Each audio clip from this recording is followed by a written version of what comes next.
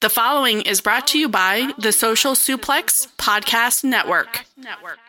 This is John Silver, lead recruiter of the Dark Order, and you are listening to All Things Elite.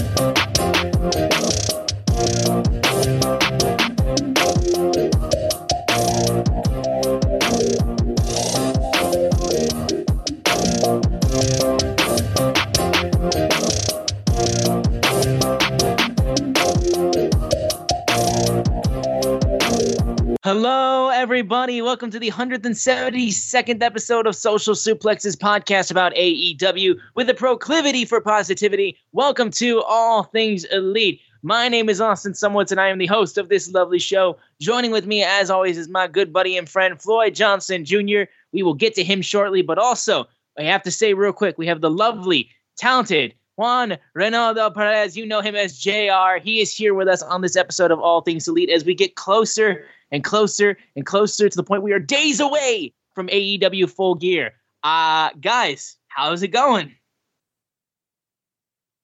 JR, how are you today?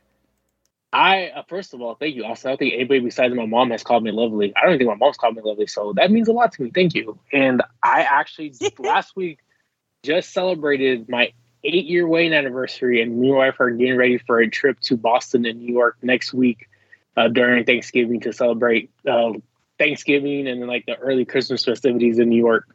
No, tell them what you're really doing, you traitor. Tell them what you're really doing, you traitor. So I'm going to War Games. You can't say it like that. It's not as good as the sound because the other guy is now here. William Regal, the guy who made that show so big because of the way he says it, he's here, not there. Chris Brown once said it. These hoes ain't loyal. Maybe talking about JR in that case. I said, real quickly, I told Floyd, this is the way I go Survivor Series. Survivor Series is terrible. I would never go Survivor Series. It was the only Big Four I would say that I hadn't been to. I would never go there. The minute that, as I refer to him now, Papa H, stop. We're gonna do War Games of Survivor Series. I told my wife, hey, we gotta go to Boston. All right, man. Hey, I feel you. I'm sure that'll be a lot of fun for sure. Now, we got a lot to talk about on this episode of All Things Elite. Now, we are days away from Full Gear. We had the go-home show of Dynamite. We're recording this right after Dynamite just went off the air on our day right here, November 16th. So we're getting all of our thoughts out right now, fresh out of our mind. Everything just wrapped up. We're not going to talk about last week's Dynamite because, all in all, it was kind of a filler show getting ready for the go-home show for Full Gear. So our focus is going to be on this and then our preview and predictions for All Elite Wrestling's Full Gear 2022 full match card besides any type of pre-show matches that were announced or buy-in matches. Those have not been announced, but the full main card seems to be announced already. So we're going to give our predictions to what that has, but that's down the road. Before we get into the entire show, though, guys, we want to make sure you guys continue to follow the show on Google or Apple Podcasts and download this show. If you listen to us on Spotify or wherever you listen to us, please give us a share with your friends, family, coworkers, whoever you wish. You can also leave a rating and a review. And the easiest way for you guys to support us is on social media. Follow us at AT Elite Pod. At Social Suplex are the guys that make this show possible. Check out all the other shows they have on their network. I am at Austin Sumowitz, SZUMOWICZ. Floyd is at Floyd Johnson Jr. on Twitter. And JR, can you please let the lovely people know where they can find you on social media? You can find me on Twitter at Lucha Professor. I will be honest, I'm in the middle, as you know, as the world knows, we went through a little bit of went through a midterm election, and I'm getting a detox from Twitter and all the nonsense and Elon Musk. So I'm there. I'll be back hopefully one day. But yeah, Lucha Professor. Yeah, he does not like when he doesn't like the Elon Musk. Now runs Twitter. Yeah. That's a new one, yeah. Elon Musk. I've been hearing Muscatina. I don't know why, but I've been hearing Muscatina. $8 for a check mark, garbage. Anyways, we got a lot to get to. Now, I want to let you guys know that the notes that I have in front of me, which I always look back towards when we do the show, we have a big news of the week that we always talk about.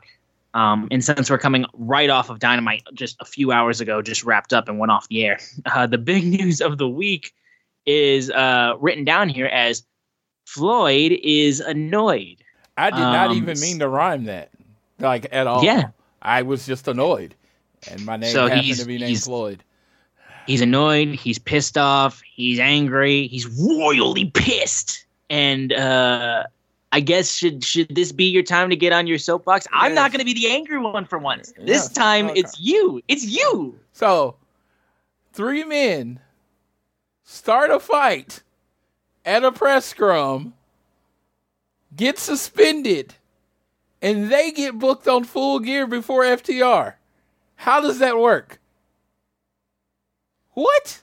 How does that work? We got 10 matches, 10 amazing matches. I think the card is really solid. You'll hear me talk about it in my more analytical, nice language. But fucking FTR is not on the card. I am flying to fucking Newark, New Jersey to watch Rampage in Full Gear. FTR has been used since All Out a lot. They stepped up when other people dropped the ball, when other people were distracting from the company. They stepped up. They worked. They've been to UK defending their title. They've been to Japan defending their title. Waving that AEW flag all the way around the world. Representing the tag team division. They had their match against Swerve and Our Glory. They did the business. You know? They did all of this. They'll tell you, cheer for the Acclaim. Love the Acclaim. They scissored with the Acclaim. They love the Acclaim. Company guys. One of your best tag teams and hottest acts at AEW. And somehow, they can't get one of the 152 spots on your pay-per-view show. You literally put on the longest pay-per-views ever. I think the last time we were at a pay-per-view, there were 14 fucking matches. And FTR can't get a match, and I know it's Wednesday, you might throw it away on, but why are you making me wait? Why are you making me wait? Why are you going to make me wait to Rampage for them to get thrown on the pre-show? I want to punch everybody in the throat. I love Tony Khan. I love how he books. But, oh my God, why are they not on the pay-per-view? Let's look at this year. They only were on Double or Nothing because they came out with CM Punk to celebrate. You know, they got on All Out. Woo! In a 6-man match. Not for the tag team titles. Why can they not get a straight tag team match on a pay-per-view? That means something. Why is this so difficult? They are one of your best tag teams in one of the best tag team divisions in the world, and they can't find a team. You even got them an angle going around with the Austin the Guns right now. The Gun Brothers. They have an angle. So you have a match. Why are they not on the show? I don't want to hear about ROH. I don't want to hear about Wrestle Kingdom. I don't want to hear about any of that other shit. Why are they not on the title show of the company they fucking work for in one of their 5 this year pay-per-views? Why? Are they talking shit about AEW? Nope. Hey, we love Tony. We sometimes make jokes. Blah, blah, blah. Company guys. What the fuck's going on? I don't know. I usually come on here, and for the life of me, even when I'm upset, I'm usually joking. I'm like, haha, it's all tongue-in-cheek. I am actually upset for my guys and for my entertainment. It would be different if they were injured, if they were in nothing, they weren't hot. Like, I didn't really like them not being in Double or Nothing, but they weren't in anything, so I kind of understood. But now, nothing. You can't find a spot for them on the card. Why? I don't know. Explain it to me. I will pause and let my counterparts react. I guess we'll start with JR and then go to Austin. But yes, why are they not on the card? I'll just say, and I'll try to keep it as brief as possible. There are some times where I feel that I don't understand Tony Khan's booking.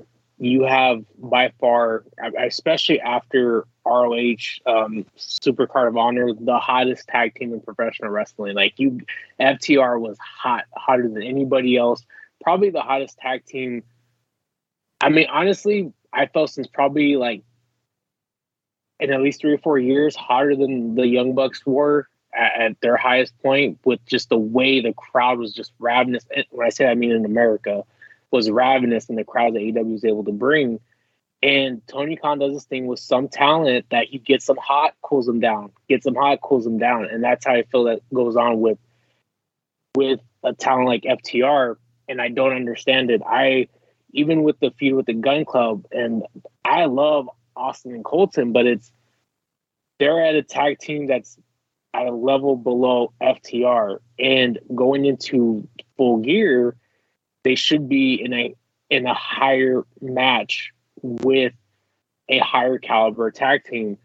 And I think the other part is, obviously we know Final Battle is coming within about 3 weeks, but we don't even know what FTR is doing for that to try to get us excited. Say, well, at least this is what they're doing for Final Battle. Tony Khan is in this weird predicament because he's trying to get ROH going by using AEW time, and in FTR is representing ROH, and it's a very weird dynamic that for some fans, they just don't feel like it works. Some fans, I think they enjoy it, but I think with FTR, especially with how hot they were, I mean, the way I look at it, as it'd be like a team such as back during like the Attitude Era, where there was like the New Age Outlaws, all of a sudden they got hot and they're like, you know what, let's just take them off TV for a few weeks. And, I know it's an issue because you have a lot of talent on the roster and you have to get everybody time on television, but Tony Khan needs to do something better, especially because of how hot FTR got. I feel, and I'll leave it at that. I won't bring anybody else into it, but I hope they jump into something very quickly post Full Gear, because I think FTR and the Acclaim are the 2 hottest tag teams in AEW, and not having FTR on AEW on a consistent basis, I think is not a good thing for Dynamite or Rampage for that matter. Okay, so I will then chime in on this as well. And yeah, I can definitely see that there has been a real big I don't want to go far as say as mishandled, because when they use FTR, they use them well. So every time FTR gets used, it's in a proper way that gets crowds excited and they want to see them and they know that they're a commodity. But AEW has kind of gotten to a point where they've spun so many plates that they kind of have lost their extremities to reach out to something that they want to get on television, but they have other things that they're committed to right now, because they just signed Jeff Jarrett and now he's in a tag match with Jay Lethal against Sting and Darby, which is getting a match on the pay-per-view. So Jeff Jarrett has a match on the pay-per-view, but your biggest tag team with 3 separate championship belts in 3 separate companies isn't on the pay-per-view. It's kind of a bit nuts, and I can't for the life of me say that I fully understand it. Now, my personal opinion on this, and I don't really know why this wasn't the route that they went with, why is the tag team title match not just a 3-way tag match?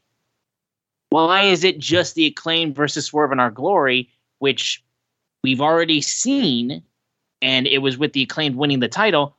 Why is it not a 3-way tag match for the titles? Why can't FTR be in that position, trying to get another star added to themselves? To me, it just seems like, if if there was already something in place where we knew what was going to happen in Final Battle, and we knew what was going to happen through New Japan, what they were going to be doing there, then it would be understandable. But right now, there's nothing. So at this point in time, we have no word of what FTR is doing. And that's kind of insane because FTR literally has set the tag team wrestling world on fire in everything that they've done.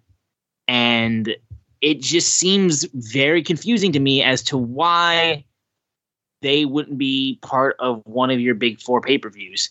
Now, again, all the matches that are on this card, very, very excited for, and all of them make sense. The Jay Lethal and Jarrett one may be the only one that I'm kind of like, do I really want to see Jeff Jarrett in a ring now? But I get it. Like, I get it. They just picked him up, and I want to see what happens because it's exciting. It's different, and it's something that I didn't think we were going to get. But there's got to be a real thing because we always joke about, like, you know, people being like, AEW's roster's too big. Haha, yeah, guess what? Someone gets hurt, and then all of a sudden someone slots immediately in, and then there's no problem whatsoever. This is the instance where it's like that big roster and that big amount of people that they have at their disposal, and now some people are getting left in the dust. My cat is literally meowing at a wall. But regardless of the fact, I get it. It's frustrating to see FTR not get a spot right now. Not saying that they can't still, because we still don't know what the buy-in matches are, and we still don't know if this is the full extent of the card. But it is confusing to me why FTR isn't trying to, how Tony Khan isn't trying to really use FTR as much as they could. Hell, I mean, you have the Acclaimed versus Swerve in Our Glory. We're pretty solid that the Acclaimed is going to win, and then Swerve in Our Glory is going to break up. Have the Acclaimed get the win, and FTR doesn't get pinned, and Swerve in Our Glory gets pinned because, oh shit, Swerve Strickland fucked over Keith Lee, and then just blah, blah, blah, and then, oh, the FTR didn't win, but they're still in the match, and they're on the card. It doesn't seem like that difficult of a way to get them in there, and we've seen 3-way tag matches in AEW done really well. I don't know why they can't be in there, especially when just last week we had them save the Acclaim, hand back the AEW tag team title saying, like, we want these back, but here you go. Like, and then all of a sudden you could just have them come in and be like, no, like, we told you we want those back. Don't try to think that we're not going to sit around and try to get what is rightfully ours right now just because we have other commitments. So I don't know. Again, I'm with Floyd on this. It is confusing. It's frustrating. The fact that they weren't on the show. Yeah, the fact that they weren't on this Dynamite at all, also not a good sign. But I gotta say, you really gotta figure out what the deal is, because I understand too that they're kind of, like I said, the Ring of Honor stuff. They're really trying to push Ring of Honor to get a TV deal by putting them on AEW, which hasn't really gotten anywhere since they made the signing. And people are getting tired of it now because they're like, okay, it doesn't seem like anybody wants Ring of Honor, so drop it, is what people are saying right now. Which I don't even know if I want to go down that rabbit hole, because I just don't think it's their place to be commenting on that, because we have no idea what's going on in that regard. But either way, yeah, it's disappointing though, for sure. But we'll see if things change. But I'm not. I can definitely say I'm with Floyd in that camp. I'm not happy with the way FTR has been used, because, I mean, again, they're still mega huge, and that could change in a time period. You want to strike while the iron's hot. You're doing it with the Acclaimed, and I appreciate that, but FTR should be getting some love too. Like, seriously. But regardless, I'm putting on my positive hat now for the rest of the show. Yeah, we'll move forward now. Had to get that out. We're going to move forward now with AEW Dynamite that just finished up, taking place from Bridgeport, Connecticut. We opened up with a tag team match between Bryan Danielson and Claudio Castagnoli of the Blackpool Combat Club and Ring of Honor World Champion, the Ocho, Chris Jericho, recently revealed on The Masked Singer, Chris Jericho, and Sammy Guevara of the Jericho Appreciation Society. So the character he played on the show literally sung 3 notes, and my wife called in and said, "Is this Chris Jericho?" Like, I had already knew. Like, she knew it immediately. Like, she doesn't watch wrestling like that. But his voice, we saw Fozzy in concert. His voice is so unique that there was no hiding it. and he didn't. He literally opens up. He opens up singing "Shut Up and Dance with Me." He's like, "Don't you dare the back." I'm like, "Hi, Jericho. How you doing?" Yeah. And then my dad was the only one who was a little confused. He said Jack Black originally. I could see because Jack Black is more of a chameleon when he sings. He can do a lot of different voices. So I think he could sound like Jericho if he wanted to, but Jericho can only sound like Jericho. Absolutely. No, exactly. Side note, too, also opening this match, I need that Claudio soccer jersey now. Like, I want AEW to continue down the path of the sports jersey merch. The Acclaim jersey, like basketball jersey, is sick. Still haven't gotten my hands on that. I would love to get that. The CM Punk hockey jersey, dope as fuck. And now we have this soccer jersey from Claudio. Beautiful. Love it. I would rock the hell out of an FTR baseball jersey. Sure, absolutely. I would, but Yeah, just keep the jerseys coming. They are a big. I'm a big fan of those for sure. So I would keep those going. I don't know what other things you could do. Yeah, what baseball jersey you could get going for what other team or what other wrestler, but just keep them coming. I like them. I like the jerseys. So this opening match, we got a reuniting of what was their tag team name back a couple years ago? Jericho and Sammy. They were what the fuck? The Sex Gods. Gods. Les Spanish Gods. Yeah, Les Spanish Gods. Yeah, Les Spanish Gods. Sex Gods. Oh shit, Les Sex Gods. Sorry, Les Sex Gods. That's right. Yeah, my bad. But we got to see those two reunited a little bit. And I thought this was a solid match. Claudio and it's just, you got four really good wrestlers. Sammy, when he got thrown into the air, into the uppercut by Claudio, holy Jesus. Like, there were two spots where people went way higher than I thought they should have because they're just, they just got whipped and thrown in the air. And there was another moment later in the show, too, that had that similar effect. But Sammy got fucking tossed in the air and then just knocked with an uppercut. Danielson's injured eye was used a ton. The referee was distracted at one point, and Chris Jericho took Floyd the baseball bat and nailed Danielson in the eye. And he also tried to hit Claudio with the baseball bat, but ended up getting swung around while the baseball bat was not able to make contact. Then the match finished off with Claudio taking the bat, holding it behind his back, and then proceeding to put him in a sharpshooter after the swing. And that caused Chris Jericho to tap out. And a big win right there as we get closer and closer to Full Gear for that four-way. Jericho just got pinned by Claudio, the former Ring of Honor champion, the guy who Chris Jericho beat to get that title. So little big moment right there. But yeah, I thought this was a pretty good opening matchup. These four worked really well together. And I think it was good for a lot of people that the Ring of Honor stuff, right out the gate, you got that Ring of Honor stuff that either some people are into, some people aren't into. And you kind of got it right then and there for people that wanted to see it and people who wanted to get it out of the way. But I thought this was a good opening match. We'll go to JR first for this ROH tag match. The one thing with the talent in the ring, they're all exceptional. But I'm just going to quickly move on and say, after Full Gear, I'm ready for the Jericho Appreciation Society and Blackpool Combat Club to go their separate ways. I think for sure, yeah. So it's been they've had a lot of interesting matches, and all the individuals in it, including Eddie Kingston and Santana Ortiz that were part of it, going back to when Floyd and I were at all of us were at Double or Nothing for Anarchy in the arena match through the Blood and Guts match. But yeah, I'm ready for some changes. But like I said, they're all exceptional talents. Oh, yeah, that's me. Yeah. All right, Floyd. I think this is leading to Chris Jericho, Claudio at ROH again. But I'm really excited about this Fatal 4-Way, and this match was a great build up to it. Claudio now has, I think, two submissions, or a submission and a pin over Chris Jericho over the last few weeks. So we were really built up there. I just want to see exactly how it goes, if Sammy plays his role, or is there some dissension between Chris Jericho and Sammy.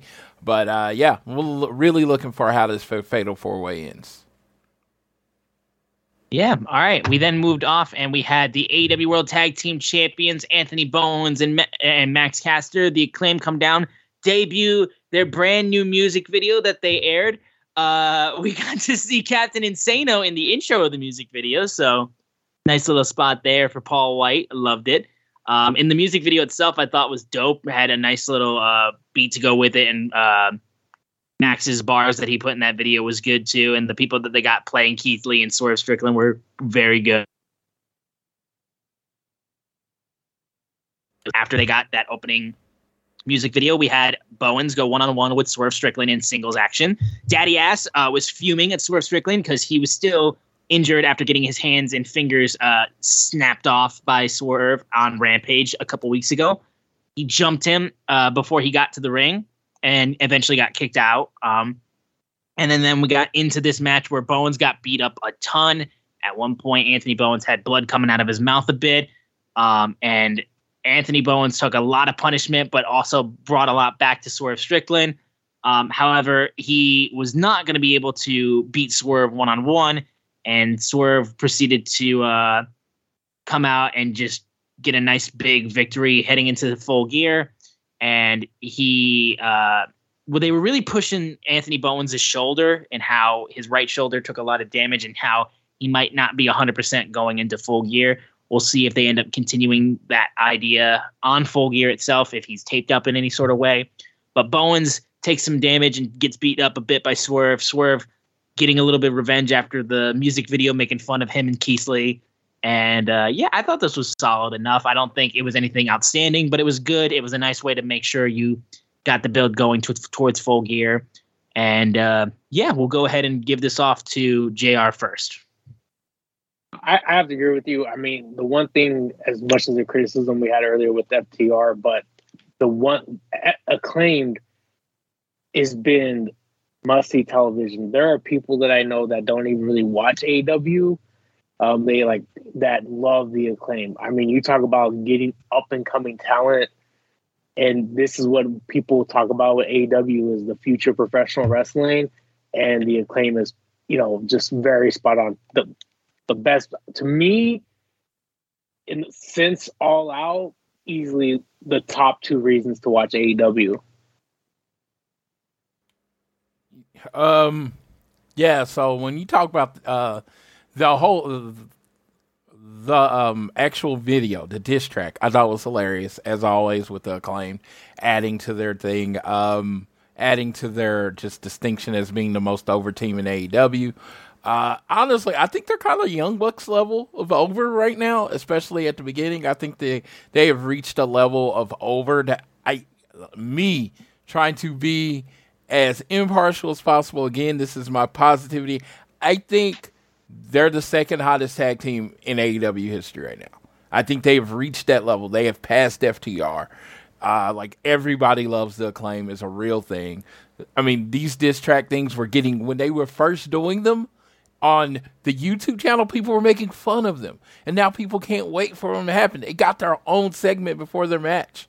That's how over they are. And it's like, unfortunately, they might have done something to themselves. Because the Acclaim is so over, it really doesn't matter if they win or lose. And you know what happens in wrestling when you get to a point where you're so over that it doesn't matter if you win or lose? You start losing a lot. Ask Darby Allin and how his record has been over the last year. You just start losing because they know people are going to love you no matter what. But yeah, the diss track was good. He called Swerve out for having little D energy, and I thought that was funny. Yes. And a lot of how they were cutting the promo and with Keith Lee, and he was talking all proper and all that stuff. It was like they didn't want to go too hard after Keith Lee because they kind of like him, but they went pretty hard after Keith Lee. And then Swerve just dominated the match against Anthony Bowens. Not a big deal because, again, it doesn't matter if they win or lose. Anthony Bowens could lose his next 99 matches, and the Acclaim would still be in the top 10 in sales on Slap AEW. That's how over they are. I'm not saying you should do that because that's stupid, but I'm just saying that's where they're at right now. They're so hot that when they say everybody loves the Acclaim, that is not a catchphrase. Everyone loves the Acclaim. Yeah, no kidding. We then heard from Ring of Honor television champion Samoa Joe. Now, this will be one thing that we mentioned from last week on Dynamite was the fact that there was a TNT Open Challenge by Wardlow. He beat up Ari Daivari, and then when Powerhouse Hobbs came out and got called out by Wardlow, he was talking crap and was like, I want to beat you for the TNT title and keep my title. And Samoa Joe, who had been accompanying Wardlow for all this time as for Ward Joe, nails him in the back with the Ring of Honor World Television Championship and turns on Wardlow.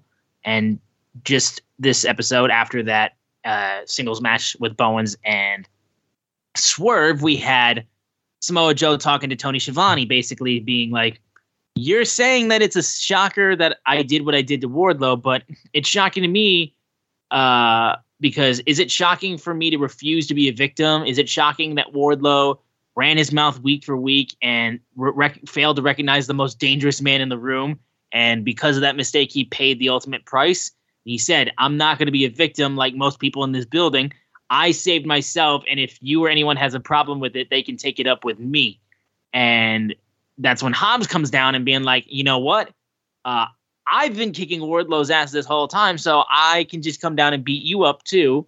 Wardlow's music hits. He comes down and out from the back from the crowd and spears Samoa Joe.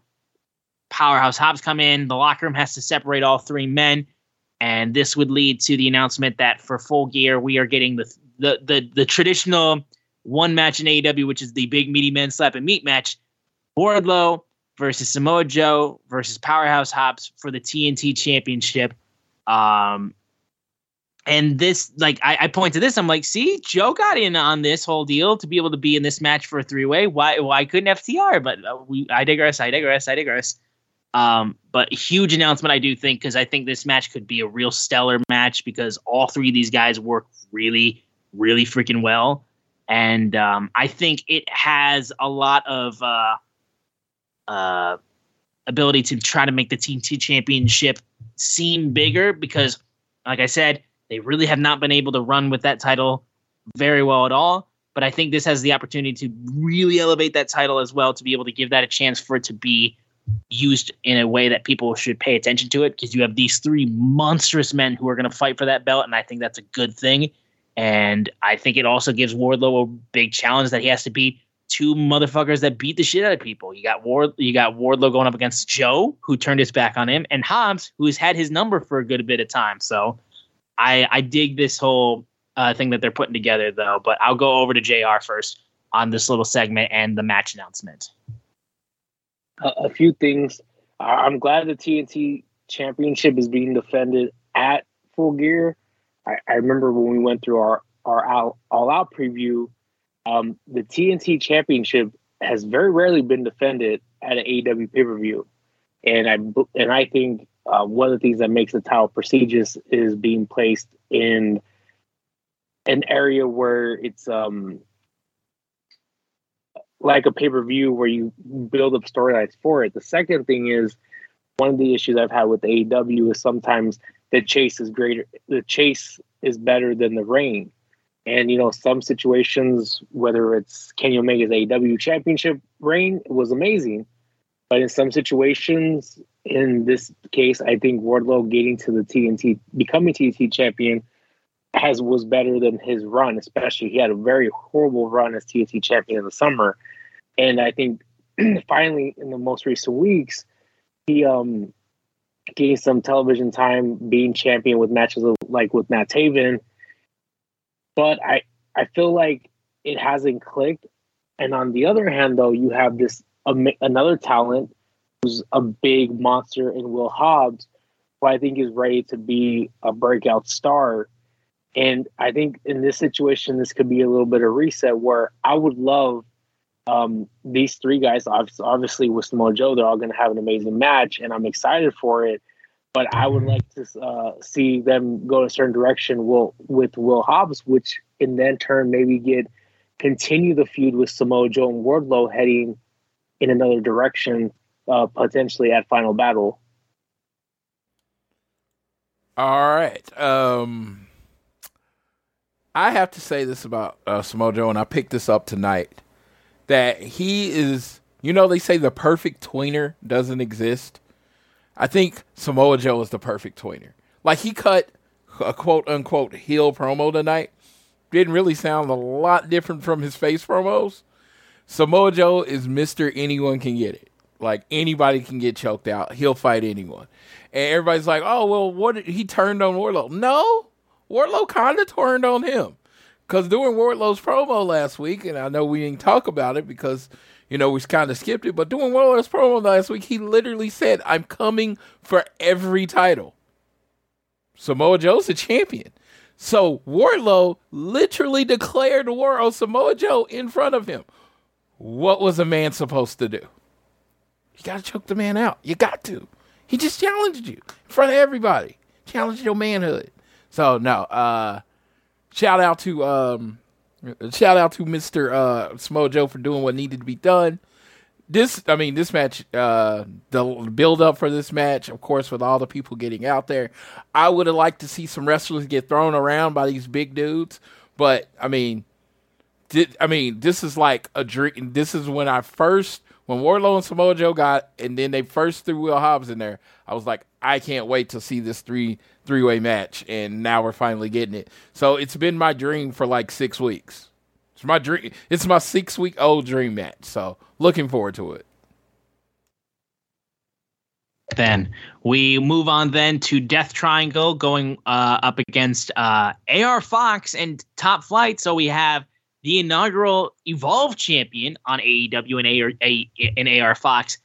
And Darius Martin is back after he suffered his awful car accident that he went through after making his return from his injury that he was out for like almost 18 months, I believe.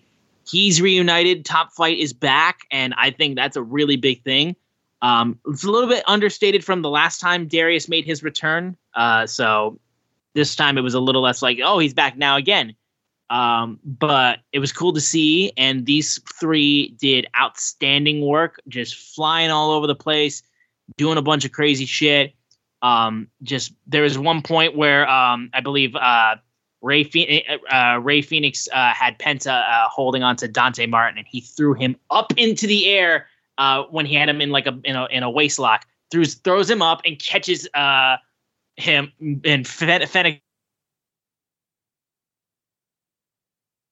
What the fuck? Like, that was the other situation when Dante just got thrown straight the fuck in the air.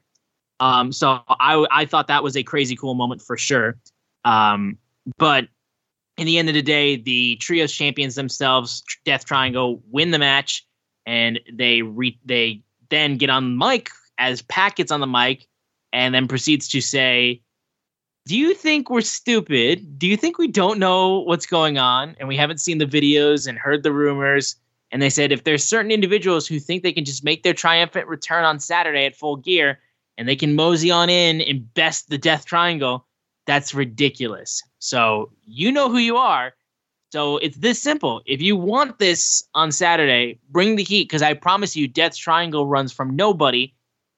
Video plays, the clock continues to tick. Graphic appears showing Death Triangle versus nobody until fading in from nothing. The Elite. It is announced officially that the Elite are coming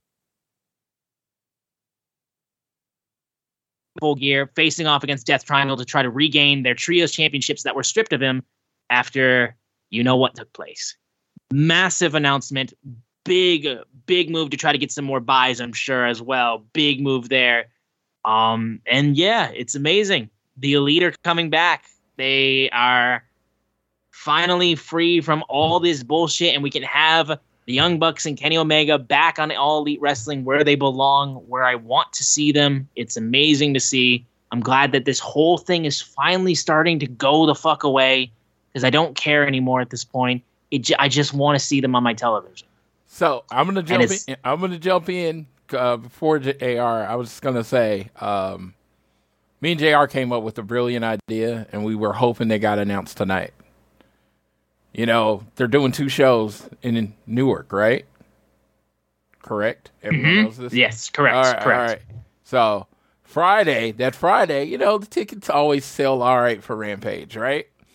So they had a big Rampage show, like the second show ever in Rampage history. Me and Austin were there, and it was a great show. It was one of the best nights of my life, right? It was called The First Dance. Why did they build up to Elite coming back on Rampage and call it The Next Dance? Because, I mean, listen, here's the deal, though. Like, they're going to take their shots. I'm very much going to be paying attention to whatever Justin Roberts says when Kenny Omega gets announced. I'm sure he's going to rattle off all the things that Kenny Omega is better than CM Punk than at, just to kind of give a last kind of fuck you. And he's undefeated against Ace Steel. You know that's going to come out. Yeah, sure, absolutely. No, they're gonna keep just driving it home. This will be their final moment where they really stick it to him. And you know, I will stay very quiet and just kind of, you know, sit to my feelings, and just. Yeah, that's when they'll get their shot in, though. I was just talking about popping a number for Rampage. You know, do it just like that. And now, almost a bull entrance from when they came in, and then, you know, announce Kenny Omega. Popping a number for Rampage. Jun Akiyama is going to be on Rampage, bro. Yes, and I would say 1 out of 50 wrestling fans knows who that is. Jun Akiyama, get the QR code for the WWE fans to figure out who the fuck he is. No, and I'm just saying it's not going to pop a rating on the show, but I'm just saying the Bucks. It does for me. It does for me. Well, you watch the show anyway. That's not popping a rating. That's just the same person tuning in this week that tuned in last week. That's not popping anything. It's like, so no, I'm very excited about Jun Akiyama. When I was going off on my FTR bitter rant, I had a couple lines about Eddie Kingston and Jun Akiyama, but I'm really excited about that match. So I'm gonna let that be. But no, I just had to get that idea because me and JR came up with it, and we just like, man, it would be super petty. So we figured they weren't gonna do it, but it was kind of fun. And but no, yeah, them coming back on a full year, I definitely think they've sold a few thousand pay-per-views based on that. Because, you know, some people have not liked the energy of the build, and we'll hear about that from JR a little bit later. But, you know, and some people are like, oh, man, this is just like every other card, and it's still a solid card. Whatever. You can stand on, you can be on whatever side you want. But the idea of them actually announcing the Elite for Sunday, and it's the Elite versus the Death Triangle. In what day, in what universe is that not like a classic match? You know what I mean? Absolutely. You give them 10 minutes, it's a classic match. You give them 30 minutes, it's a classic match. Shit, you take 2 commercial breaks doing it, it's still a classic match. These 6 men know how to work with each other. The weird thing is, the Bucks and the Lucha Bros have multiple 5-star matches in AEW together.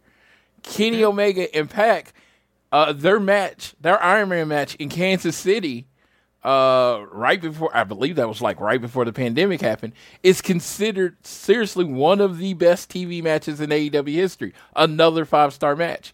So you take those same 3 men on each side and say, hey, go have fun. Tear the fucking roof down. Because I don't see how it's not the first match on the card. I really don't. Everybody's probably lead it off, yeah. Everybody's going to be looking forward to that. So, and again, remember the line they said before they went away? Try following that. Yeah, they're going to say that to the entire card. Yeah, and it's going to be classic. It's going to be emotional. There's going to be so many people. Shout out to my homegirl Christine's going to be there. She's getting her boys on the card. She does the drip, and she dresses like the Bucks quite a bit. So the fact that they're going to actually be on the card, I'm happy for her. You know, sad for me. Happy for her. And, yeah, on to our friend Juan Ronaldo. What's up, JR? Oh, I don't even make notes, but I feel like Boy stole my notes because I was going to allude to some of the stuff he said. If you look at I based it on a conversation we had, so. No, actually, I was going to talk about how great, because I feel two ways about this match. Match-wise, I mean, you look at especially the first year of AEW from Double or Nothing 2019 through basically right before COVID. Floyd, you are right, because that was a Kansas City show, if I'm not mistaken, Pac versus Kenny Omega, which was right before Revolution, which Revolution was about 2 weeks before the pandemic hit. But what Lucha Bros and Young Bucks did in between Double or Nothing 19, All Out 19, All Out 2021, and then the feud between Pac and Kenny Omega in that first year, there were some of the best matches that set the standard for AEW that has continued to this day. And obviously, Kenny Omega had one match. Essentially, he had one match, essentially from his return, or two matches until, the suspension. So hopefully he's still pretty fresh going into coming back. So match-wise, it's going to be very difficult for the other men and women on Full Gear card to be able to top what they're going to do. It's going to be near impossible with those 6 men. Storyline-wise, I'm very interested to see where they are going to go, because part of me one of the ideas I had with Floyd was I actually would have liked them to come back. I think they're going to come back as baby faces, obviously, but because of the way everything was being the video packages, they were being erased, I would have liked them to come back as heels and saying, after all this nonsense and everything we've done, you're trying to erase us from AEW history. There's no AEW without the Elite, and just be really big heels going into the next year. Obviously, nothing's been said, so anything is possible. But match-wise, I'm definitely looking forward to it. And I'm interested, not just what goes on at Full Gear, I think all of us are, but that first promo the Elite cuts, whether it's at Full Gear or next week on Rampage. Or, excuse me, Dynamite. Yeah. All right. Well, we move on then to All Ego Ethan Page, facing off against Bandito in a world title eliminator semifinal match. Bandito showed out a lot. He had a good section of this match where he just fucking flew with a bunch of outstanding moves. The moment where it looked like the Ethan Page was going to hit the Ego's Edge off of the top rope, and he turns it into a freaking full-on Hurricanrana off the top rope. Massive, huge move there, and then hit an Eddie Guerrero style frog splash as well. Great.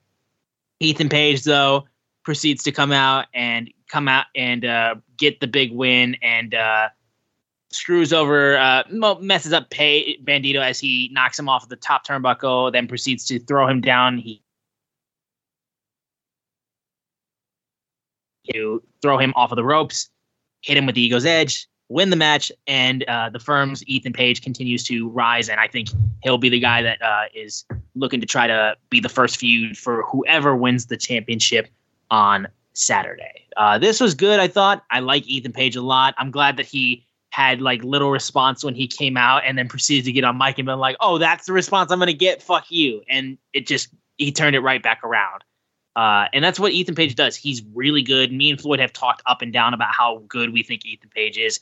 And even if it's through the firm, which I know a lot of people are not fans of, I do like the fact that we are getting to see more of Ethan Page, because he's very, very good, if you're not familiar. But going to JR first with this match. Yeah, Ethan Page, especially if you look for where he came from in Impact Wrestling, he did a tremendous job transforming his look to where he is today. That's a great promo. He is somebody that you can, whether it's the All-Atlantic Championship, TNT Championship, that he should be, near the top of the card. And then eventually, within a year or so, you could see him being in the main event pay-per-view. And he's a remarkable talent, and I look forward to seeing him in the finals.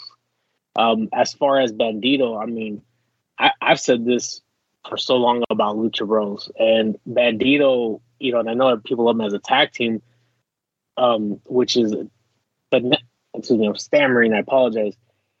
What I've said about the Lucha Bros is the same thing that go for Bandito, but Bandito as a single star Tony Khan, you found wrestling's next Eddie Guerrero, Rey Mysterio. There is a population, I've said this all the time about Pensa and Phoenix.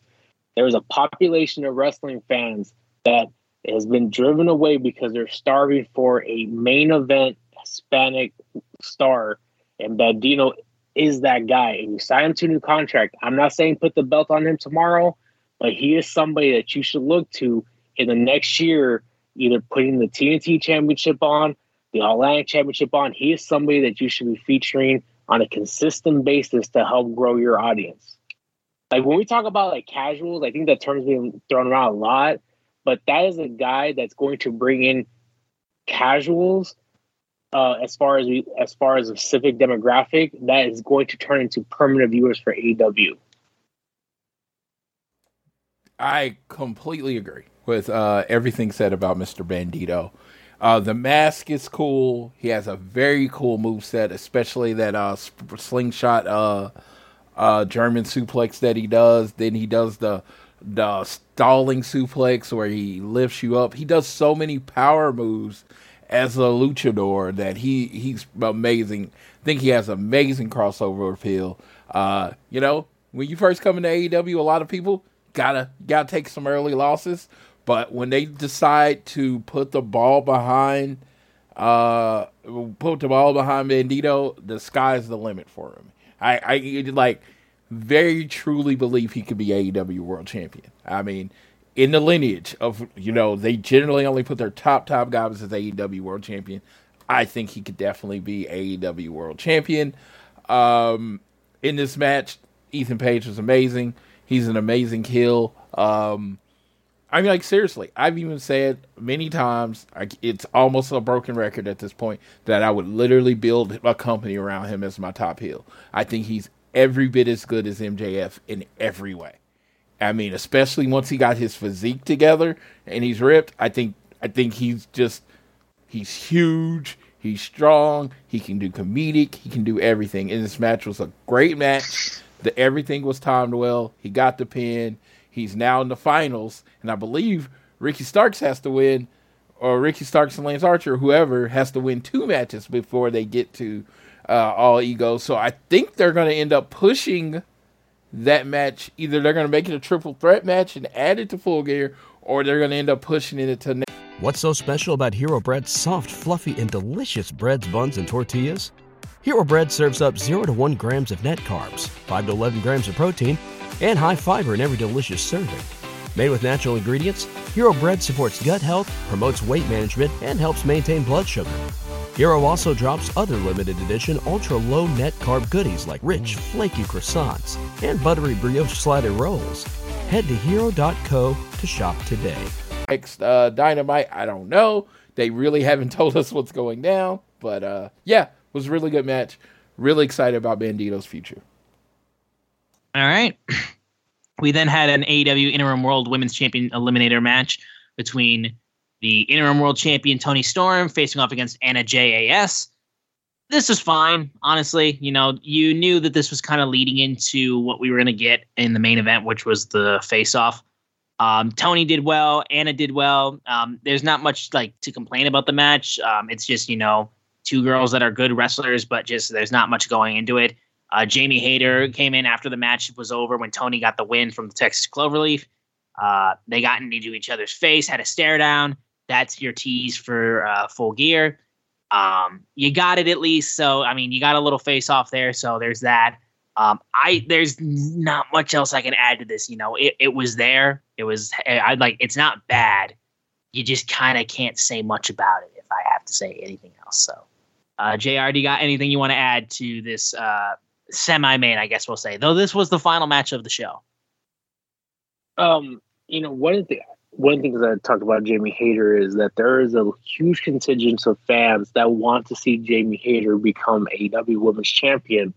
And I think there's some money to be made, and you look into the next feud between Jamie Hayter and Britt Baker. And I think there was a possibility at one point that we're heading that way, and then until the big signing of Saraya that changed course, which obviously that makes a whole sense in the world. But I think moving in, I don't think Toni Storm has gotten. I don't think she has the same traction as Jamie Hayter, and I think there's just a lot of people that are looking forward to Jamie coming up on top of this. And I think they've done as much as they can to build this matchup. I think if you actually look probably in the last year as far as AEW women matches, whether it was involving Thunder Rosa in the past, but I feel like this, they've done quite a bit to try to help it. It just seems kind of a little bit like it's missing that, like you have your, and no pun intended, like you have your stick of dynamite, but you're missing like the fuse. And I think that's just like the one thing that's like, it's there. It's just, I feel like there's just a little something missing to give it that explosion. Yeah, this was the obligatory women's match on the Dynamite show. That's what it was. The face-off was the face-off. I literally, I have no real comments other than that. All right, well then we'll move on to the main event besides the match, which was the face-off between Jon Moxley and MJF. Floyd, do you want to take this over? Because I think my internet might be kicking in and out, and I don't want to talk about what happened and then get booted out. So you can just let the people know how this segment went. Okay, so Jon Moxley comes out and cuts to Jon Moxley promo. He's the toughest person. He doesn't care. He'll fight anybody. He'll beat them up. MJF's not ready for him. He's crazy. He's not really right in the head. Blah, blah, blah. He's Terry Funk promo. Old school Terry Funk promo with a little Jon Moxley mixed into it. He's a crazy dude. MJ, the Firm comes out. And it's not even the whole Firm at first. It's just Malcolm. What's his name on here?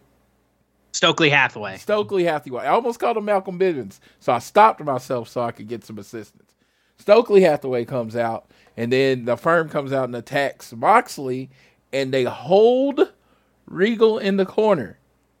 I just want to throw that out there. They didn't hit Regal. They just held him in the corner. I don't know if either of my counterparts noticed that. Then MJF comes out and has a baby face. He knocks out the guns, and then he goes up against Vic Cass and hits him in the nuts, and then he ducks out of the way, and Ethan Page kicks Cass Vic, Morrissey. I keep calling him Cass. Morrissey in the face, and then he kicks Ethan in the nuts, and of course Stokely was gone by then, and he said he was going to break his foot up in the ass. Then he cuts his MJF promo, coming up with, saying basically, I'm not that same guy. I don't care how many times you drop me on the head, if you bend my back or whatever, I am not going to lose, and I don't need the ring. And he looks at Regal and says, right, William Regal? And then he says the biggest thing the devil ever did was making people think he didn't exist, and there was a lot of looks.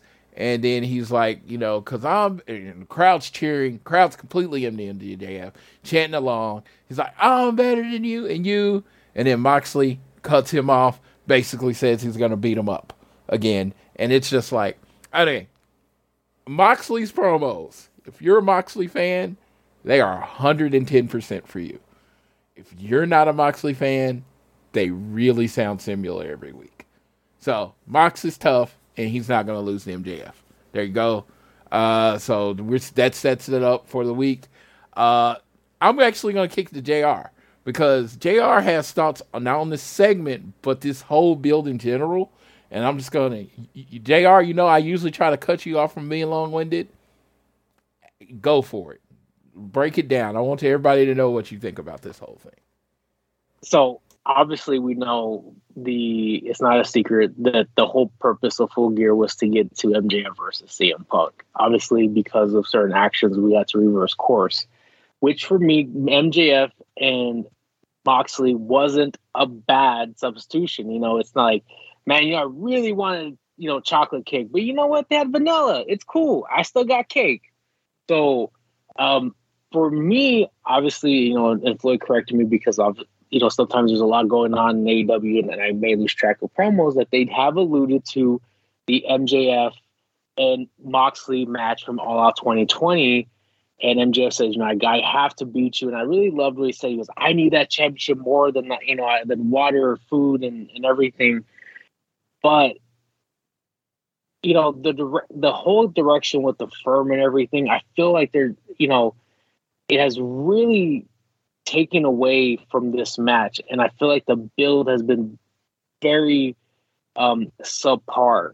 And obviously, I know part of it is because MJF was out filming the movie about the Von Erichs called The Iron Claw. Excited about it. Can't wait to see it. I just think it was just not done very well. And obviously, again, when you have to reverse course from the plan you have, you go in a different direction. And, I don't want, it's easy to do hindsight's 2020. It's easy to do Monday quarterback. I look back, though, in the existence of AEW, like this is one of the worst builds, let me phrase that. This is the worst build for an AEW pay-per-view main event that has in the history of AEW. And I attribute that to obviously the backstage issue, MJF being gone. I know that this weird tease about him maybe babyface getting beat up by the firm. I think it just was a lot of unnecessary actions. If I would have done it differently, what I would have done is I would have had MJF cut his promo, say, I'm a bigger star. I don't need AEW. I'm going to get my revenge on you, Moxley. You know what? I'm out. And then I would have had him cut promos from the Hollywood set about how he's the next big star in professional wrestling. He's going to be out of professional wrestling in a year or two. And then that would have got us till today. And you could still do the same thing. He gets he gets in Moxley's face and says everything he said. And we could have went there and we did not need the firm to be there. Or the other thing you could have done is MJF just saying, hey, I'm gonna, use the firm for Moxley to have to mow down through to get to MJF at Full Gear, as we've seen before. Sometimes it's okay to play a hit record, playing them oldies because they're an oldie hit record for a reason. People love it. So that's what I would have done. I'm trying to take into consideration the issues that occurred that led us to this path. I will leave with this. I hope after Full Gear, and I'll go back to even before All Out. After Double or Nothing with the injury to the AEW World Heavyweight Champion, AEW has kind of had a really weird trajectory.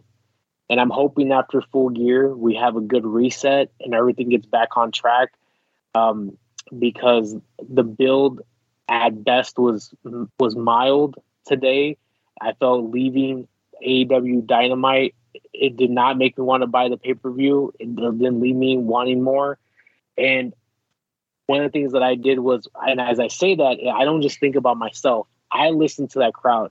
And MJF talking got that crowd excited, but everybody else, including the ending with them staring each other down, I mean, that crowd was very mildly, involved in it. They did not seem very excited for what they were witnessing, and I just don't think that's a good way to, that was your ending for your go home AEW Dynamite. I hope maybe something happens at Rampage. There's a lot going on at Rampage, so I don't know if they're going to revisit this. But like I said, hopefully after Full Gear, we hit a reset and get back on a new trajectory that's in the best interest of the talent that is a part of AEW.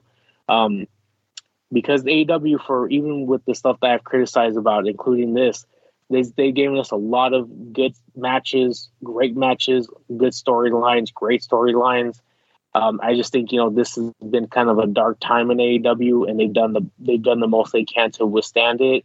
But I think moving forward, though, I hope that we are able to come back to what we know and love about AEW. Yeah. All right.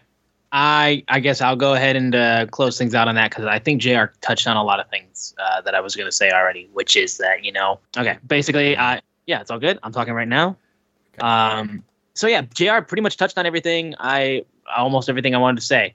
AEW fans, a lot of fans' focus has been outside of the television product because of the brawl out and because of Punk and because of all the fighting and the drama going on backstage.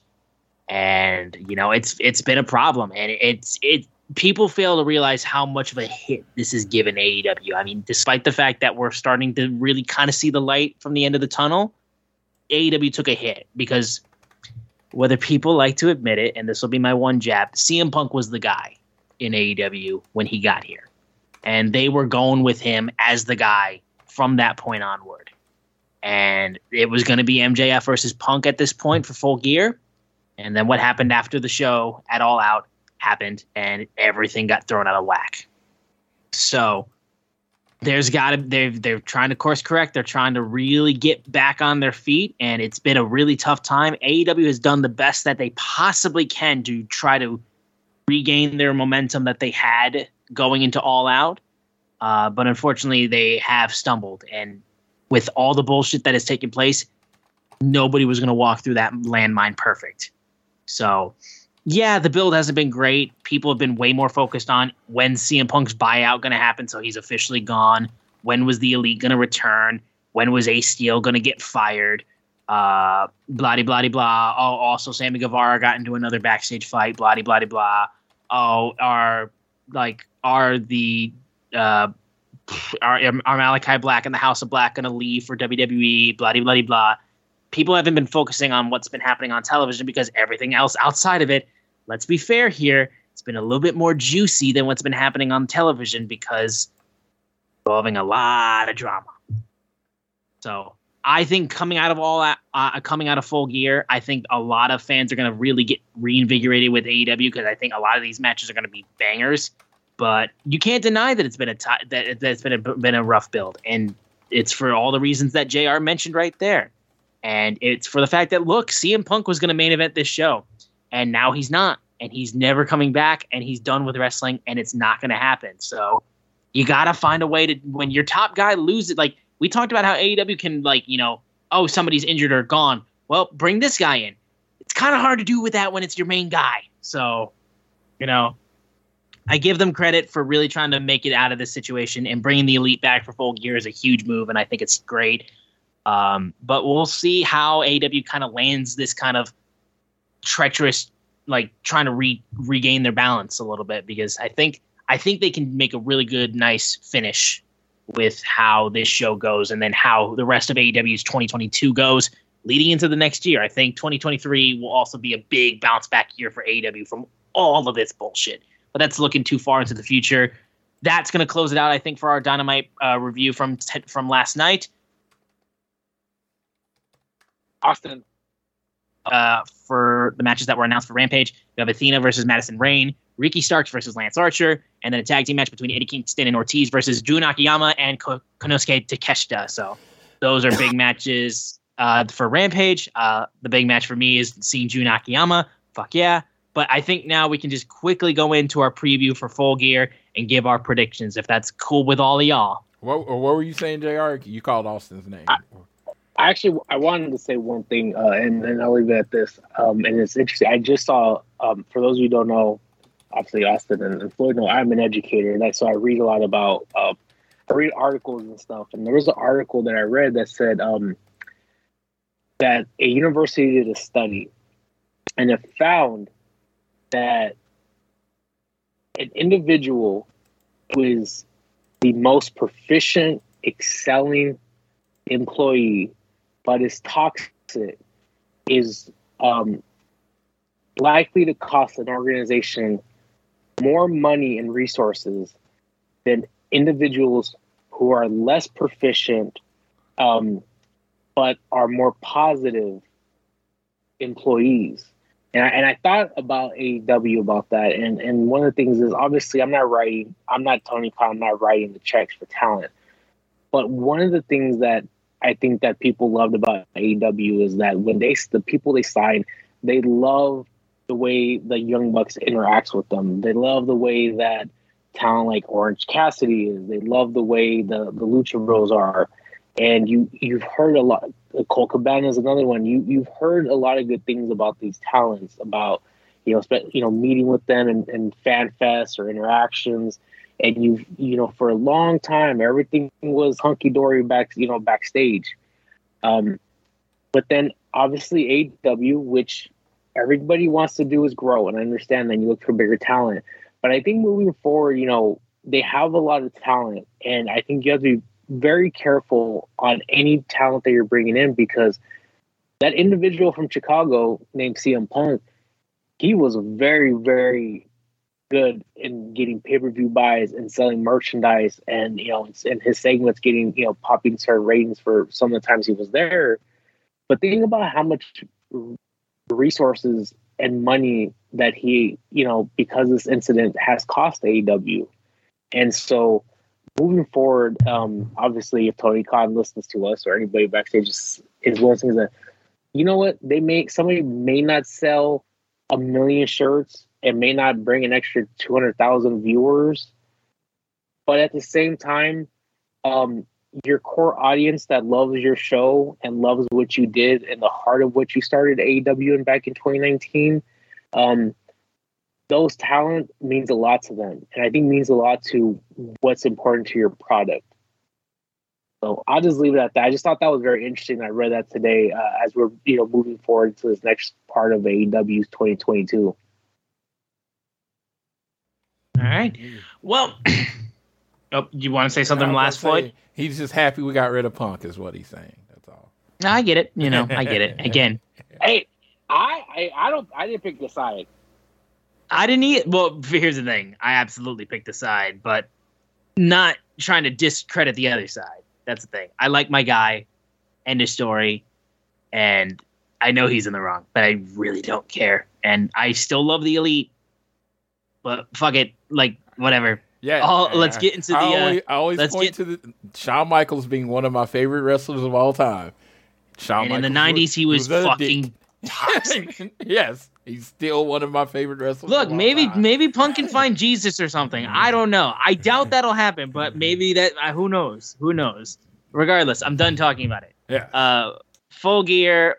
Let's get into our preview. First off, I guess we'll say the newest match that was announced: Death Triangle versus the Elite for the World Trios Championships. Death Triangle has been really petering in on this whole idea that like Pac's been trying to get the Lucha Brothers to kind of like get into a little bit of a darker side and use a hammer and cheat to win and do what's necessary and no limits of what you do to retain your belts. So that's going to cost them, and the Elite are going to win back their titles that they never lost. So there you go. That's my prediction. I don't feel like there's much to argue on that. If JR wants to take that. Oh hell, I don't see how they're losing. Yep. And Floyd? Let's go Death Triangle. Duela muerte. Hey, if you don't want to everybody think that you're the EVP, so the belts get put on you, come in, first match back, do the JOB. You still pop the number, you're still popping the pay-per-view number, lose. You can win it back later, but lose. Honestly, I would rather have Kenny Omega in the world title picture anyway. And I'd rather have Bucks in the tag team title picture anyway. But I think the trios division is in great hands with the Death Triangle. Great hands. I think I think you use those other three guys other ways to help increase the other divisions. All right. Moving on, Jungle Boy versus Luchasaurus in a steel cage. So we got the reigniting of this feud last week when Jungle Boy jumped Luchasaurus during his match, and he was very much getting back involved with that. I think because we're not getting Christian wrestling in a while because he's been dealing with his arm injury and he's been in a sling this whole time, I think Jungle Boy wins this match by the skin of his teeth, and that kind of closes out this feud. I don't know if Luchasaurus turns back into normal or not. At this point, I really don't care. But I just go Jungle Boy on this one.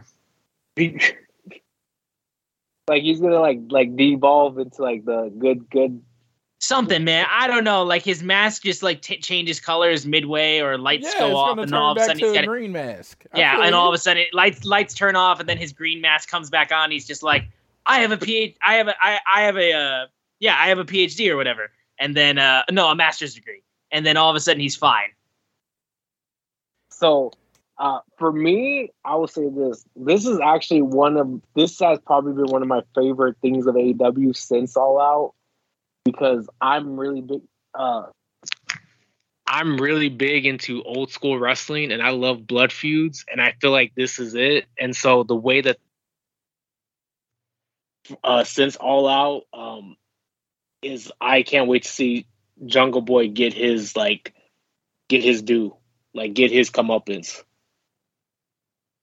Well, I think JB's gonna win.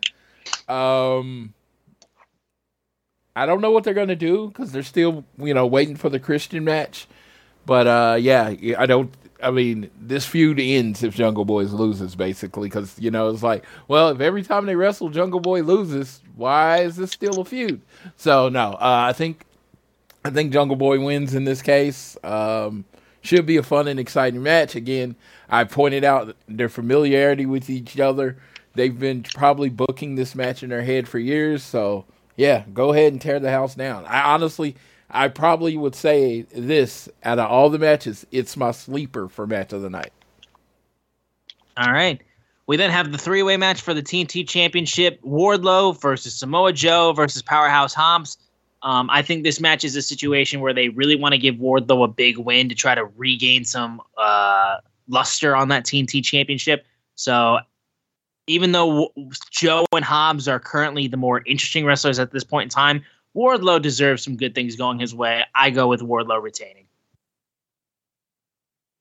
So I'm going to go in a different direction. I was kind of alluded to earlier, is that I feel that Wardlow needs a little bit of a reset.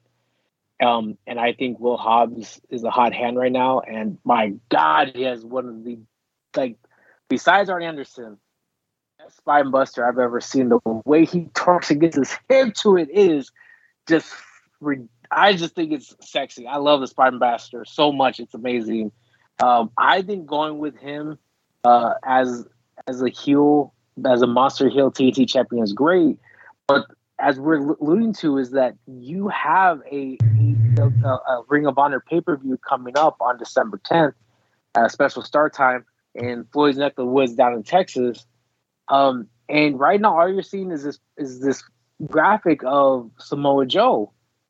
You're not even seeing, Jericho, who's the ROH Royal Heavyweight Champion. You're just seeing Samoa Joe as the TV champion. And if you notice, this match is only for the TNT Championship. So the way I envision it is that Will Hobbs wins, Wardlow determines that Samoa Joe costs him the championship, and leads to a feud that will play out over Dynamite, leading into final battle between Wardlow and Samoa Joe for the Ring of Honor Television Championship. Sorry, I have to be extra. Yeah, I think Wardlow's going to pin Hobbs. It's going to set up Wardlow versus Joe at Final Battle. So, Wardlow. I don't think it's time to beat him yet. All right. Dr. Britt Baker, DMD, versus Saraya in her first match in years. It's going to be the feel-good moment for Saraya to get back in the ring and wrestle. I think it's going to be a huge moment for her. I think she'll get the victory. Again, Britt Baker is one of those people we talk about, so over that, losses don't hurt her, but she loses a ton.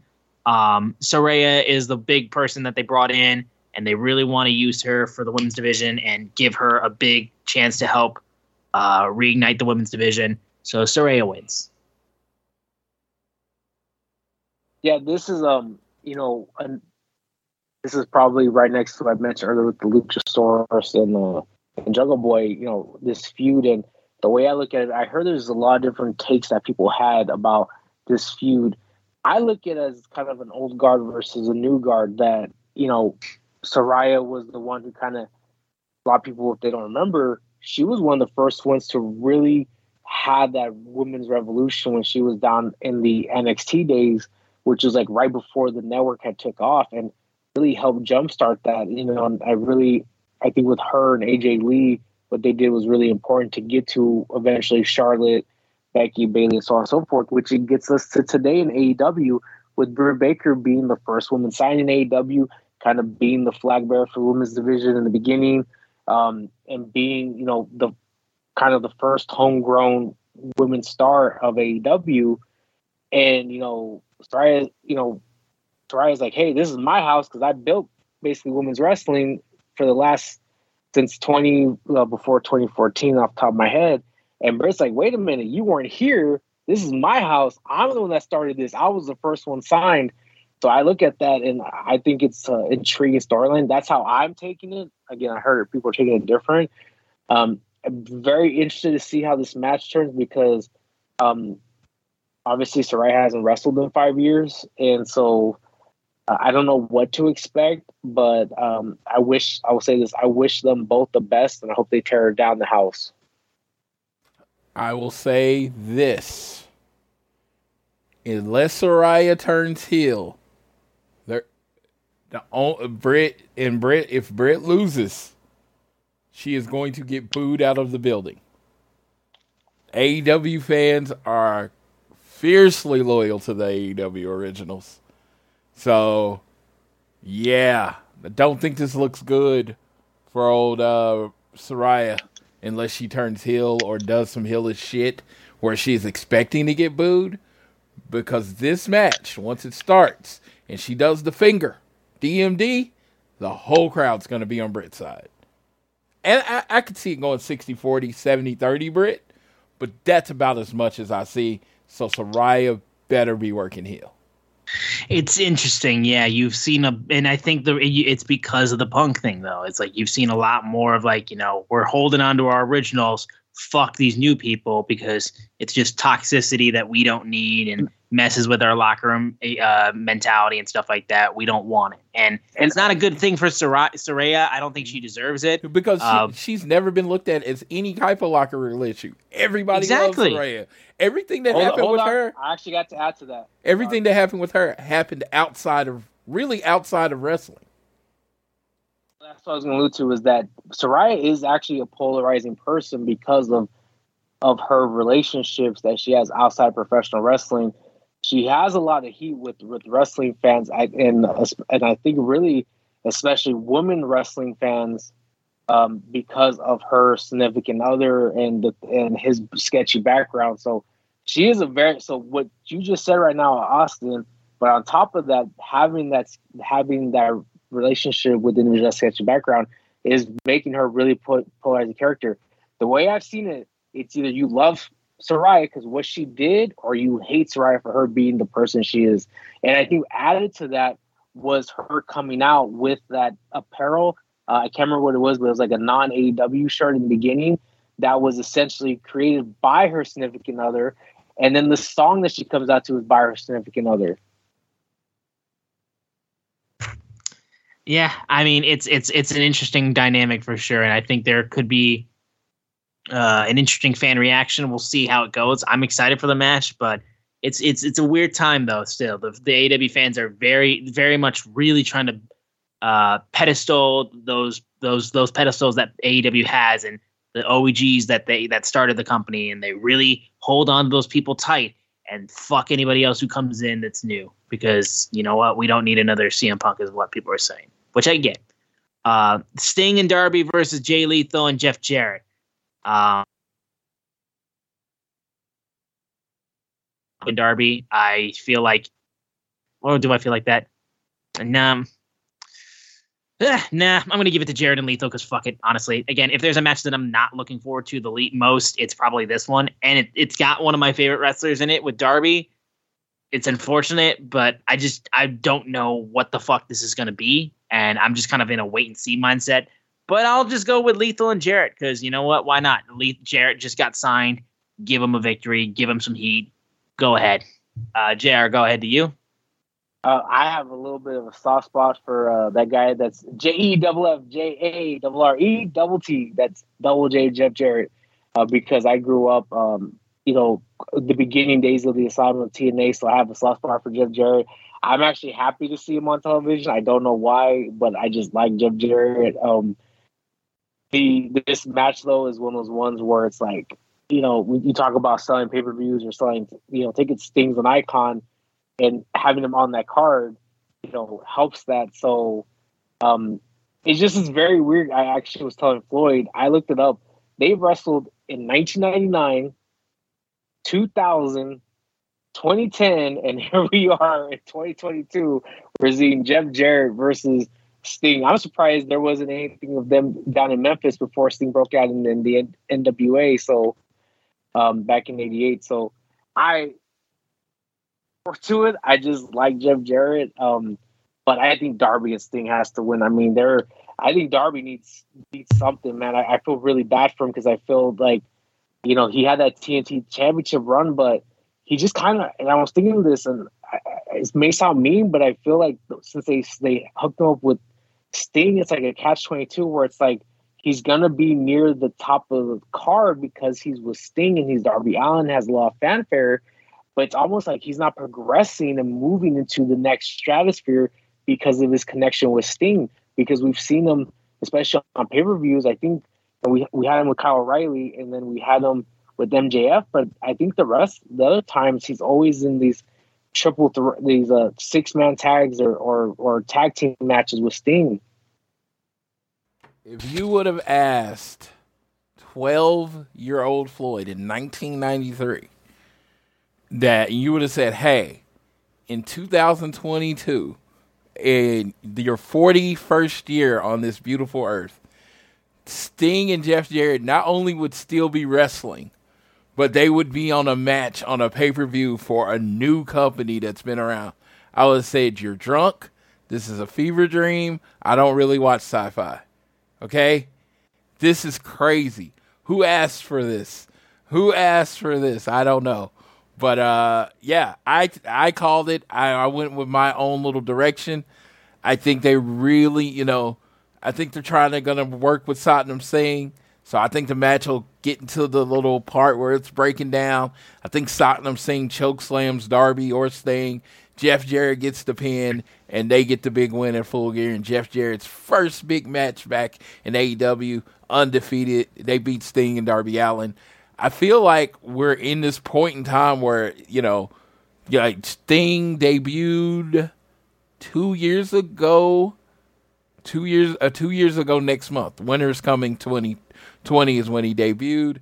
I don't know how long his contract is for, but I just think they might be winding down on Sting's use with the company, and Darby might be going his separate ways, so they maybe use this to maybe get a new ally or something like that, but I think Darby should be transitioning away from Sting. I would agree with that as well. Yeah, it's just, it's like I said, as JR said, I think it is hindering him getting over at this point. At this point in time, yes. You then have Jade Cargill versus Nyla Rose versus the TBS Championship. I love Nyla. I love this version of Nyla that we're getting, but Jade's been unstoppable. Jade wins this match pretty easily, I feel like. Man, I probably feel like I've been very critical of Full Gear, but the more we talk about it, it's like I find more things I like about it. Like, I love this interaction between Jade and Nyla. Like, I feel it's brought out a different side of both of them. Nyla's fucking hilarious. Like, when you see her on TV, it's like I kind of want to tell Tony, like, get her away from Vicky and just have her do this, like, by herself, just nonstop, like, because she is quick-witted and funny. The match, this has kind of been teased for like a year. I remember when they were going back to All Out 2021 when they did the women's casino battle royale. These two kind of heavyweights essentially for women. I'm not happy to see it. I've loved their interactions with one another. And so I hope it's focusing more on them, Jade versus Nyla, and not the extra individuals at ringside. So I'm going to go. It's one of those things though, Jade, like, she's unstoppable, but like eventually, someone's going to, it's like, obviously you compare her to the other streak, Goldberg. It's like, who's going to derail the streak? Like, we thought it was maybe Athena. I don't know. Like, I could see Nyla because she's a monster, but I feel like it's going to be somebody that they want to build up to like a superstardom, and Nyla, as being a former champion, is kind of already there as one of the top heels. So I'm gonna go with Jade though. I wouldn't be surprised if Nyla wins though. I'm gonna be honest. I wouldn't be surprised. I'm gonna say this. I'm going to go with old Nyla to pull the upset in the end of streak. She's a AEW original. People like her. She's really funny. And, her carrying that torch of how she broke the streak and carrying that flag of how she broke the streak and being really annoying to Jade could be another 3 months of television. All right. I guess I'll be in the minority. Well, actually, no, because JR agreed with me. Duh. You have the four. Unfortunately, do this thing. I'm sorry, Austin. I do this thing, and Floyd gets annoyed at me because I always say like, "I told you I was right." He's like, "You gave 2 answers." I'm like, "I gave 2 answers. I'm sorry." If you say every possible answer, you're going to be right. I promise. At least once. All right, 4-way match for the Ring of Honor World Championship between Chris Jericho, Bryan Danielson, Claudio Castagnoli, and Sammy Guevara. The heart of my soul wants it to be Danielson. I want it to be Danielson so bad. I really, really do. But I think Jericho continuing to be Ring of Honor World Champion is something that they want to be able to try to sell it to be on television. So I think just for safety reason, they'll keep it on Jericho. But my heart and soul wants Danielson to hold the Ring of Honor World Championship. Because if there's any way for you to get fans that are like kind of jaded with Ring of Honor being on TV all the time, Danielson being the champion of Ring of Honor and holding the banner high for ROH is a good way of being able to get people to kind of calm the fuck down about the Ring of Honor integration. But that's my opinion. But I still think it's going to be Jericho. I agree with you. I think Jericho is going to continue it. I just, especially you look at, I keep alluding to this when you have Ring of Honor champions involved in this pay-per-view is going into Final Battle. I think Jericho being there helps sell pay-per-views. And in fact, you said Bryan Danielson. It gave me an idea. What if Bryan Danielson is about to win and Jericho interferes or something happens, breaks with the pin, and then it leads to Bryan Danielson versus Jericho at Final Battle as the main event? That would be a selling point, I feel like. This is free information, Tony Khan. Free. Just give Floyd free tickets. I can't make it to Texas. Just give him free tickets front row. Yeah, I am going to go with Jericho because I think you, and it's the easiest, most lame reason ever. You got a pay-per-view to sell, and you know who's going to help sell that ROH pay-per-view? Chris Jericho with his name on the top. So there you go. You have the AEW Interim Women's Championship, Toni Storm versus Jamie Hayter. I know the fans are like ravaging because they love Jamie Hayter. I think Toni Storm will win the title, in my personal opinion, because I don't think they're at a position right now where Thunder Rosa is ready to come back yet.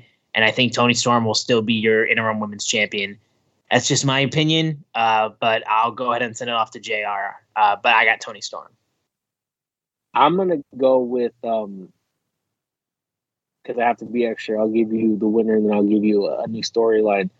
I'm going to say Saraya, because I didn't say earlier, Saraya wins. Jamie Hayter is the new interim women's champion, and your next feud is not Saraya versus Jamie Hayter.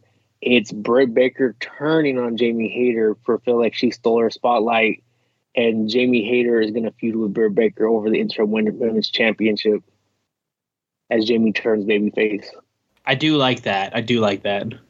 Yeah, I just think Toni Storm wins. I think we need to get Toni Storm versus Thunder Rosa eventually. I think that needs to happen before you can move on.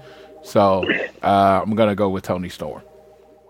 All right, your AEW World Tag Team Championship match between the Acclaimed and Swerve in Our Glory. There is no way in hell that the Acclaimed does not win this. This is their belts. They have been running wild on the tag team division. Again, FTR, in my opinion, should be in here as well for a 3-way tag match.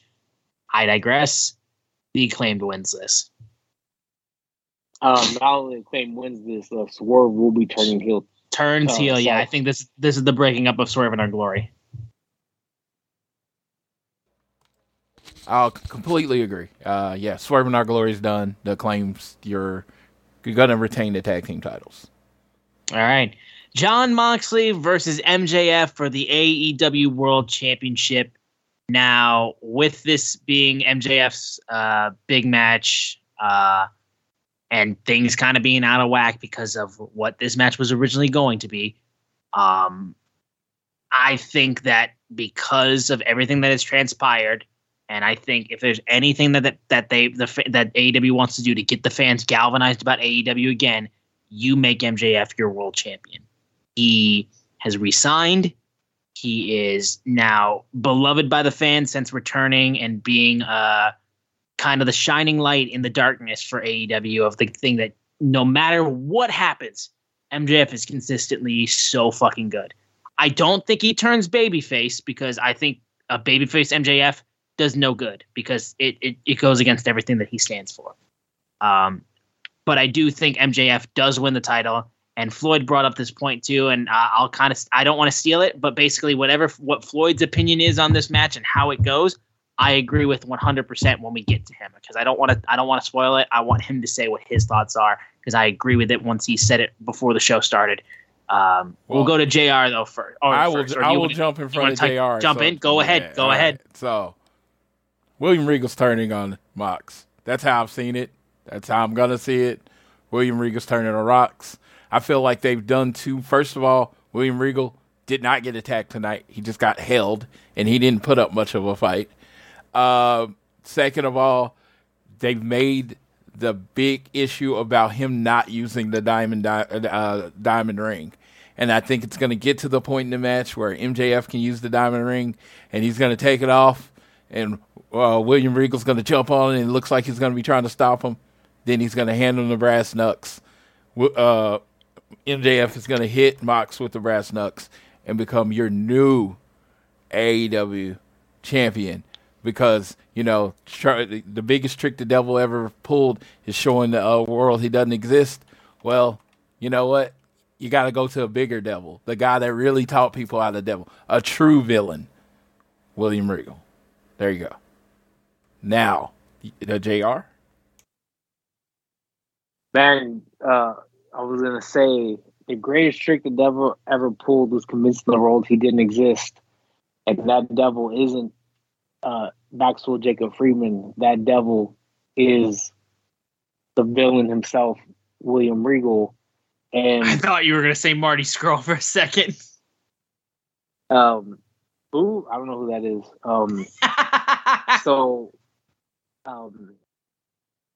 Is it the English villain that William Regal goes by?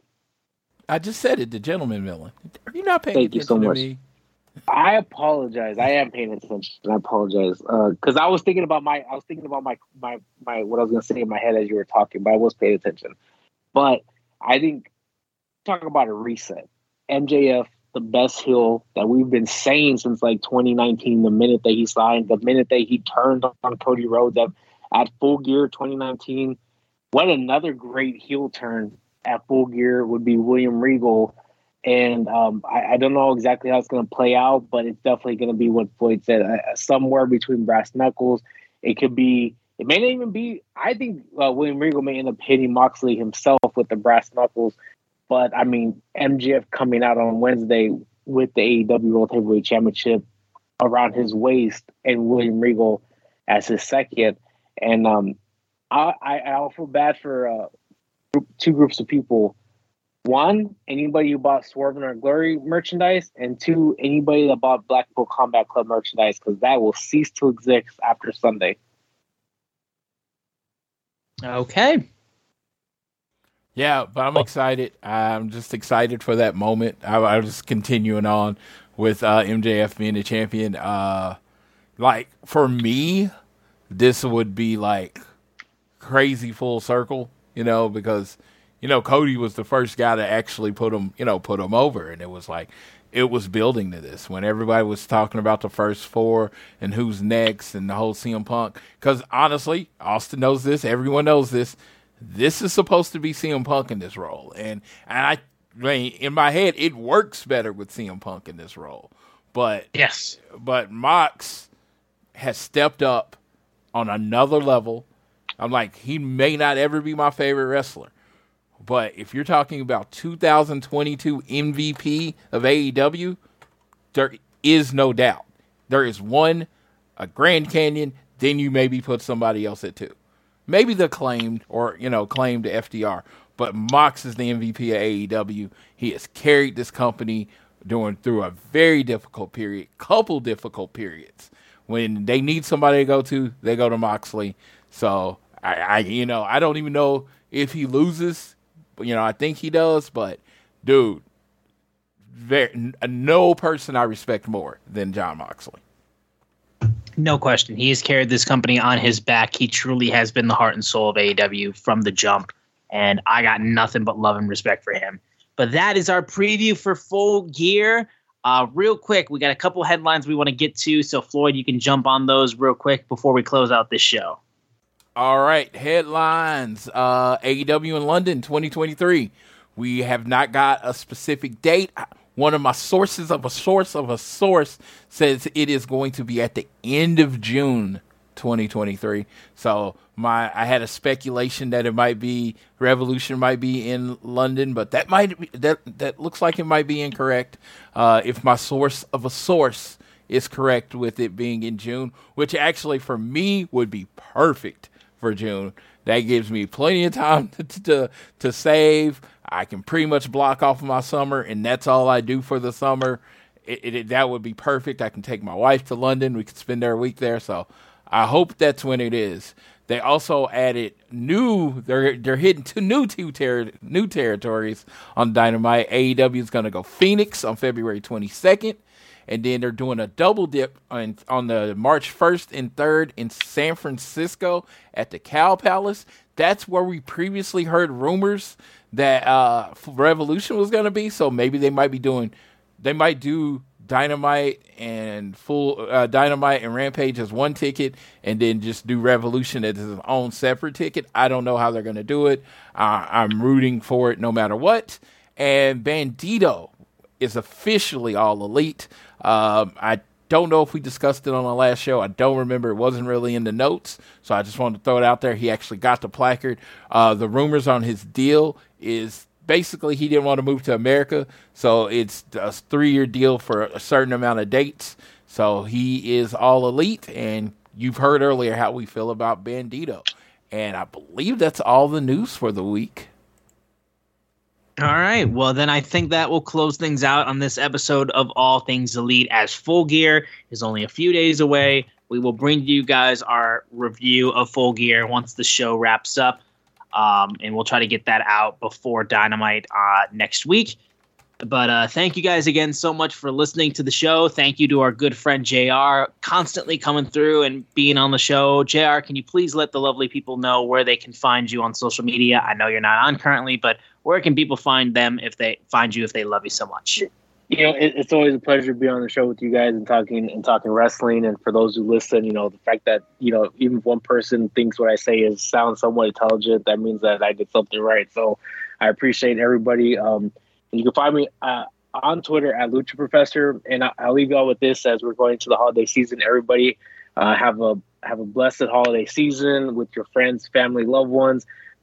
Stay healthy, stay safe out there, and much love to everyone. All right. Well, again, guys, thank you so much for listening to the podcast. Thank you for listening to All Things Elite. You can support us by downloading this fun show on Google or Apple Podcasts. If you listen to us on Spotify or wherever you choose to listen to us, you can give us a share with your friends, family, coworkers, whoever you wish. You can leave a rating and a review, and you can also leave a donation through our podcast provider, Red Circle. Actually, you can't do that anymore because that's not a thing anymore. Forget that I said that. But you guys can support us by following us on social media. On Twitter, we are at AT Elite Pod. At Social Suplex are the guys that make this show possible. Please check out all the other shows they have on their network. I am at Austin Szumowicz, SZUMOWICZ. Floyd is at Floyd Johnson Jr. on Twitter. And I will pass it off to Floyd. He can close us out on this episode of All Things Elite. Hey! Thank you for tuning into this episode of All Things Elite. I love when good old JR is on the show because he definitely adds a different way of looking at it, and we get 3 different views. So, definitely going to keep trying to keep him on the big shows like Full Gear and things like that. But But we appreciate you listening to the show. We put it out a day earlier so we can get as much in, day later so we can get as much in. So I know you're used to listening to us right before Dynamite, but we're probably going to be the first podcast recorded after Dynamite. So we'll get this uploaded on Thursday. Always, you want to reply, let us know what you think. Hit any of us up. We really appreciate it as we are in the Christmas season. I really just want to just tell everybody to make sure they're looking out and loving everybody. And y'all, I'll leave you how I always leave you. Whether it's home, work, or school, always do your best to be elite.